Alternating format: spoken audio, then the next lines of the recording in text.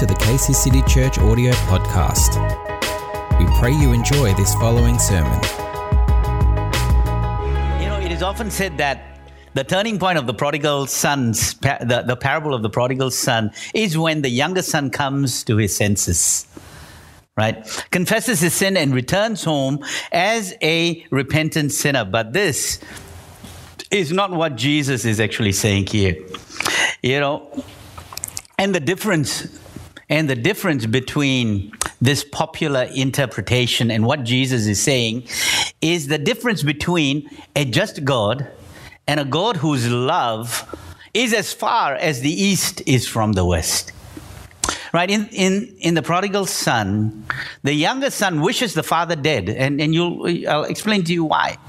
Right, leaves with a third of the money, spends it in wild living, and later is left starving. Only when he is starving does he begin to think of home, where there is enough to eat. However, the father's expected response to the son's return is anger and rejection. That is what the expected response is. So the son begins to craft out a plan and begins to ask the father now to be what? To be a hired servant. Not even not a slave, but a hired servant, right? So that he can come and eat and pay back that money, right?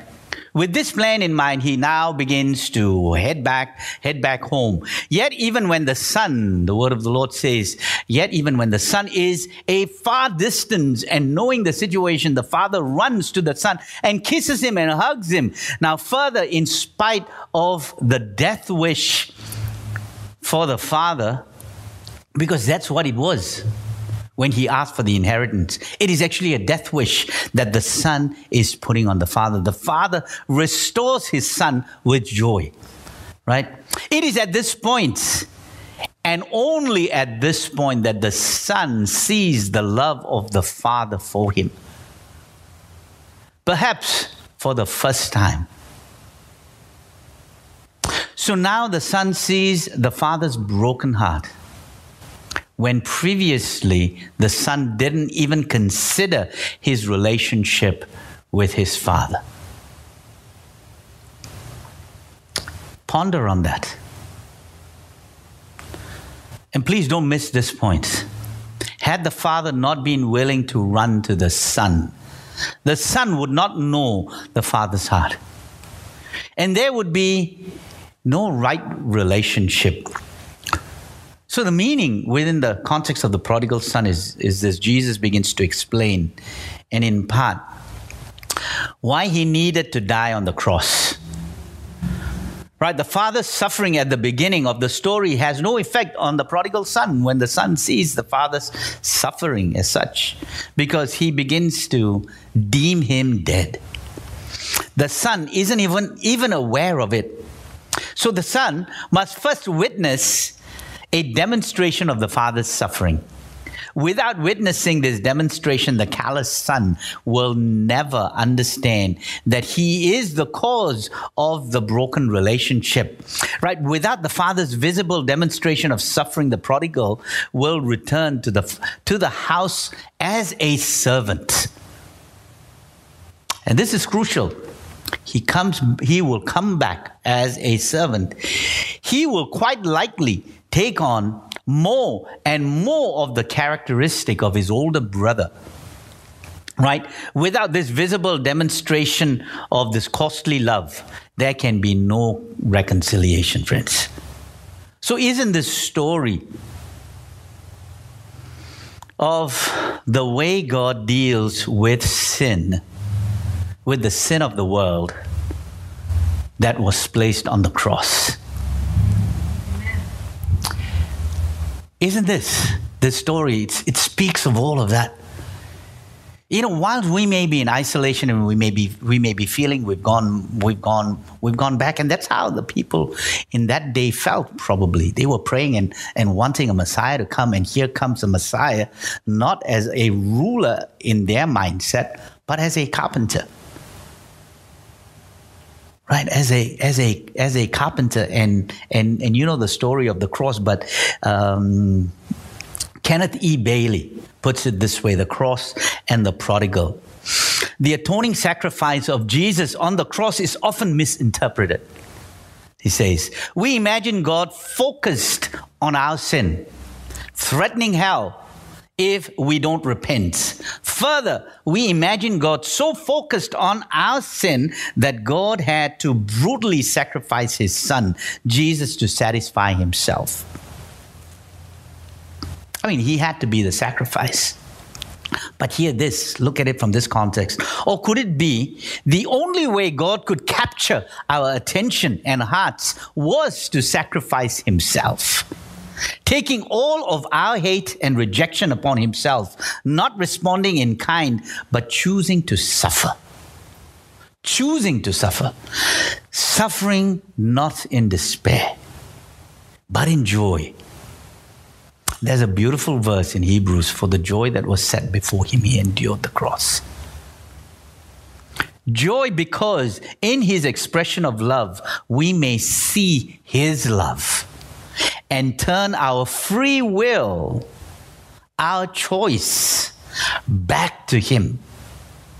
Moreover, only as we experience his love are we capable of true change. I want to say this again, the way he puts it, the way Kenneth Bailey puts it.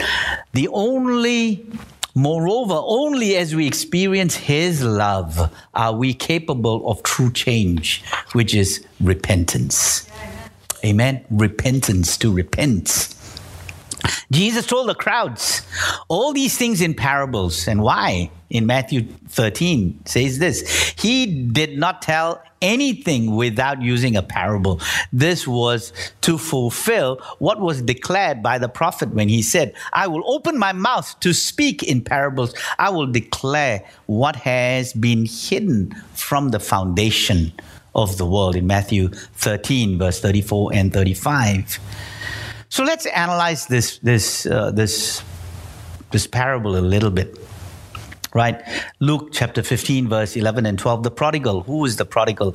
And Jesus said, there was a man who had two sons, and the younger of them said to his father, give me the property that falls to me, and divide his living, and he divided his living between them.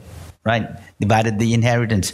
Now, there are three parables: the parable of the lost sheep, the parable of the lost coin, and the parable, the prodigal son, or sometimes referred to as the lost son, right, are told together by Jesus. When he tells these parables, Jesus is on his journey to Jerusalem, where he knows that he will be actually killed. So he tells these parables about himself as the good shepherd, the woman who lost the coin, right? And the father, to explain his purpose. So who was the prodigal son told to? Who do you think it was told to, friends? I mean, I wish you were here so I could hear you really. But it's important to know that Jesus is talking to an audience, the Pharisees, who thought of themselves as righteous because they followed the law very, very carefully, right? And they looked down at the sinners, the ordinary people of the land. In the prodigal son, the older son represents really the Pharisee, and the younger son represents the sinners. In these three parables, Jesus is answering now the Pharisees the question about why he eats and accepts sinners as they deem them to be, at a deep level. So the verses that you and I have just read, or that you've just heard, have a particular meaning within the Middle Eastern culture. Right? If a son were to ask for his inheritance before the father's death, the son would be wishing his father dead. So that's what he's saying. So imagine the hurt and the pain the father had to bear. So Jesus agrees with the Pharisees that the sinners are far from God. In fact, he paints a picture in which we wish God dead.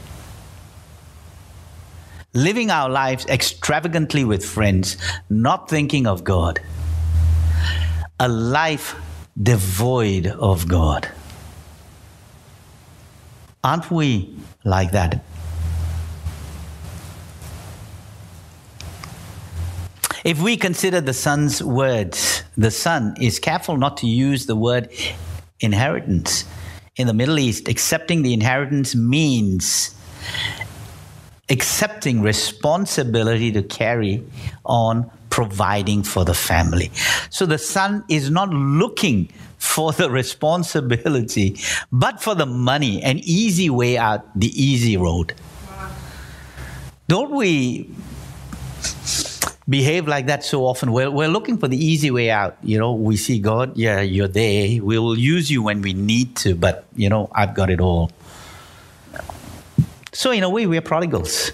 We become prodigals when we veer away from the ways of God, from the mind of God, from not trusting Him.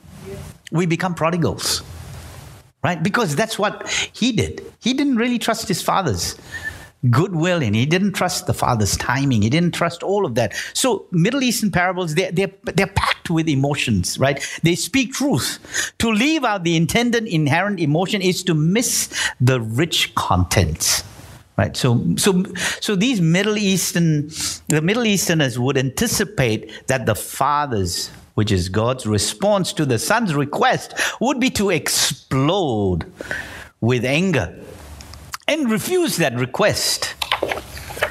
Now, his son, wishing him dead, he would have to sell much of the property because, you know why? They didn't have a bank account. There was no ING. There was no ANZ Bank. There was no NAB. There was no Bendigo Bank. There was none of that, right? They could not do any of that. So where was their money? Their money was in land, was in property. So that transaction now had to take place. It wasn't hiding some money under the pillow or something along those lines. But it was this land, and it was property that he had to actually really sell. So imagine this. There would be shame because of the community's reaction now. Why is he selling this land? Why is he selling his inheritance? Why is he selling his property? However, the father, which is in this place God, actual response is to grant this request. The father knows that punishing the son would only further alienate the son from himself. So the father had two choices. He could protect himself by writing the son off, no longer considering him a son, and banishing him from his thoughts. But the father chooses the second way of suffering. The son had severed the relationship, friends. And now the father holds this broken rope out to the son in hope of reconciliation. So the return now comes. And this is important as we bring this to a close here, the return of the prodigal son. Not many days later, the younger son gathered all he had and took his journey into a far country. And there he squandered his property in loose living. And when he had spent everything, a great famine arose in that country. He began to be in want. So a great famine, something happened there in great want. So he went and joined himself to one of the citizens of that country, who sent him into the fields to feed the swine, and that he would gladly have fed on the pods that the swine ate, and no one gave him anything. So when he came to himself, he said, "How many fathers' hired servants have bread enough to spare, but I perish here with hunger? I will arise and go." And all of that. You've heard me share that earlier, and you heard the reading too. And he says here, I want to state this last line here. He says, "I am no longer worthy to be called your son."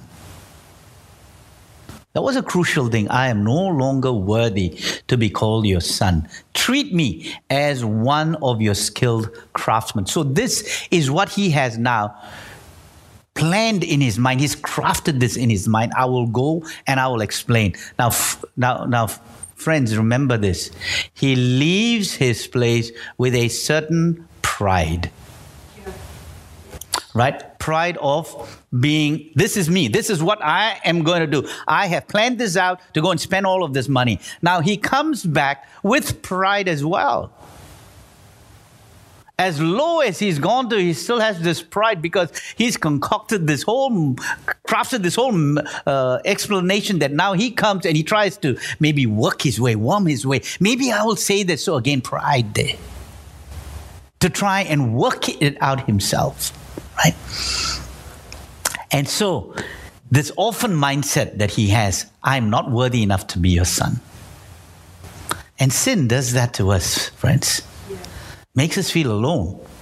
Like as if we are rejected, dejected, and mean nothing.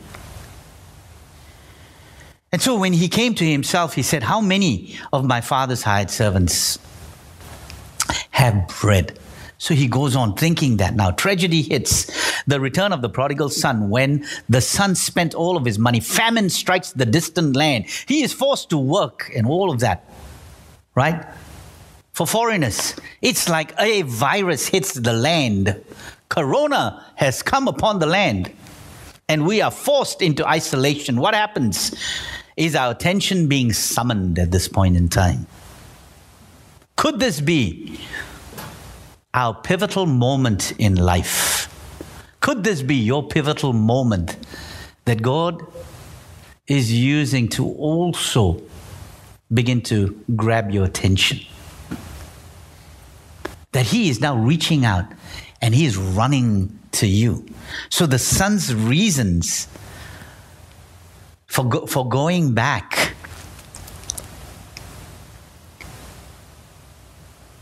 is this, that he was hungry. He had nothing to eat. And so this next point that is being developed may seem subtle, but it highlights the difference between a God who is good and a God worth dying for. A God who is good and a God worth dying for. Right? The son is not repentant. He crafts this dialogue in his mind that he feels might work to get him food and to save face. So the Pharisees know that the scriptures well and know that this genius of a plan is to manipulate, not to repent. So this son's wording is actually taken from Pharaoh. Taken from what the Pharaoh said to Moses after the first 9 plagues in Egypt. Pharaoh said anything to satisfy Moses to stop the plagues. Right? Moreover, the son is not asking to become a slave. He wants to become a craftsman so that he can pay his own way. So the father, who's God, understands that we don't turn to him with right motives, but we simply want to get something in return. Either to eat, to be healed, to be financially blessed. We want to get something in return. We don't just want to exist, or I shouldn't say exist, to be in relationship with the Father for nothing more than just him being my Father. And knowing that alone is enough because he takes care of everything. Hence, my trust level can go beyond the roof. It doesn't need to be that of a prodigal, right? In this situation, that the son starts the journey back to the father, literally with only dirty clothes, his filthy and off-putting disposition, and a well-thought-through plan that is riddled with a humanistic mindset. And what do you think that is? And it's that one word that I said earlier, pride. That's that mindset. You see, the prodigal leaves with pride of a certain type. That is one that says, Father, I am quite ashamed of being associated with you and keep working here, feeling like I'm losing out on all the opportunities. This is what he said earlier, right? The world out there has far better options than living here in this environment with you and the rest. I can do it on my own and without help. And so he comes back with that now and saying, I still don't want to live with you, but I will at least live and I'll at least work my way and pay this. So he begins to engineer another plan after the tragedy begins to hit. And even when he returns, he returns with a sense of wanting to cover up. And don't we often want to? He comes up with what I would term, a fig leaf plan. Right? It's this fig leaf plan. So this whole covering up, when Adam and Eve sinned, they began to have this fig leaf plan and just try to cover themselves up from shame and from nakedness. Right? Now, I want to read this following quote that is taken from the cross and the prodigal. The father's suffering at the beginning of their estrangement has no effect on the prodigal. He is not even aware of it. A demonstration of the father's suffering for him must be witnessed by the son. Without this, the son, in his callousness, will never discover the suffering of his father and will never understand that he is its cause. Without this visible demonstration, the prodigal will return to the house as a servant. Quite likely, he will gradually take on more and more of the characteristics of his older brother, the Pharisee, that is likened to the Pharisee. Without this visible demonstration of costly love, there can be no reconciliation. There can be no reconciliation. So how we personally define repentance in large part defines how we interact with God and others. When we feel responsible for our own repentance, like the Pharisees, there is tremendous pressure to be good. We try to be good. We try to work goodness in our own lives. The problem is that when we focus on being good, we forget the importance of the relationship with God. And we go back and forth between self-righteousness and guilt.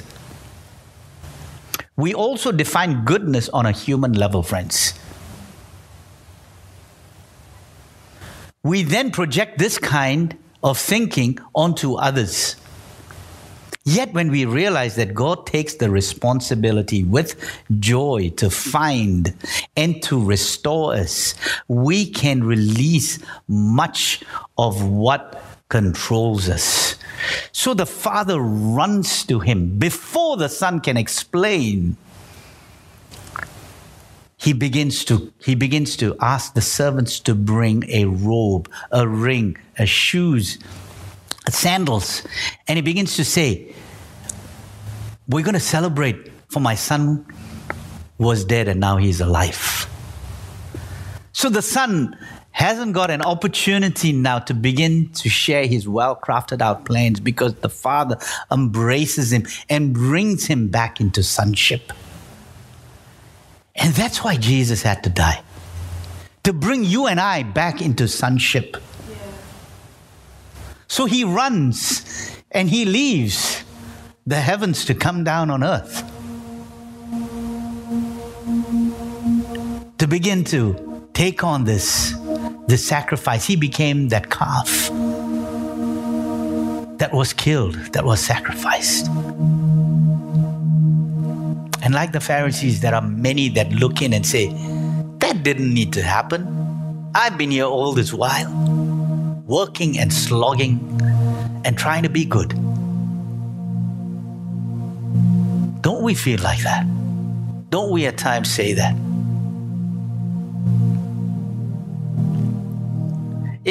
This parable, actually before that, let me share this verse in Hebrews chapter 12, verse 2. The second part says is because, just so you're aware that this is so apt here, because of the joy awaiting him, he endured the cross, disregarding its shame. Endured, friends. He endured that cross. He endured the suffering. Now he is seated in the place of honor beside God's throne. So again, to reinforce this one truth, God ran to us. The Father ran to His Son that He thought was lost. We, like the Son, many times will come to Him with wrong motives because of sin. The heart is deceitful above all things. We don't see the broken state of our Father God. Only when we see and realize His demonstration of love will we truly repent and understand that He is a God of the second chance, the third, the fourth, and the 100th. Perhaps you've done things that you're ashamed of. In fact, you may have a dirty little secret that you keep bottled up in your life. Maybe you don't want anyone to think about it. You don't want to think about it. And you live, you and I, we live in fear that someday, somehow, somebody, someone will find you out. Deep down inside, you are uncomfortable and even afraid. Once, perhaps, you may have been part of a worshiping community, maybe even part of this church, but no longer. And what caused you to give up your faith was that you think God might not tolerate someone like you.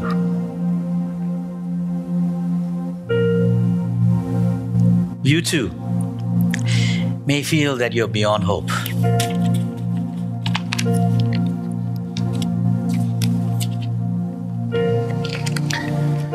But in reality, are you beyond hope, friends? Is God's hand too short that He cannot reach out to you? Never. Never. He's reaching out to you. Say this with me, Abba, I belong to you. That means, Father, I belong to you. Father, I belong to you.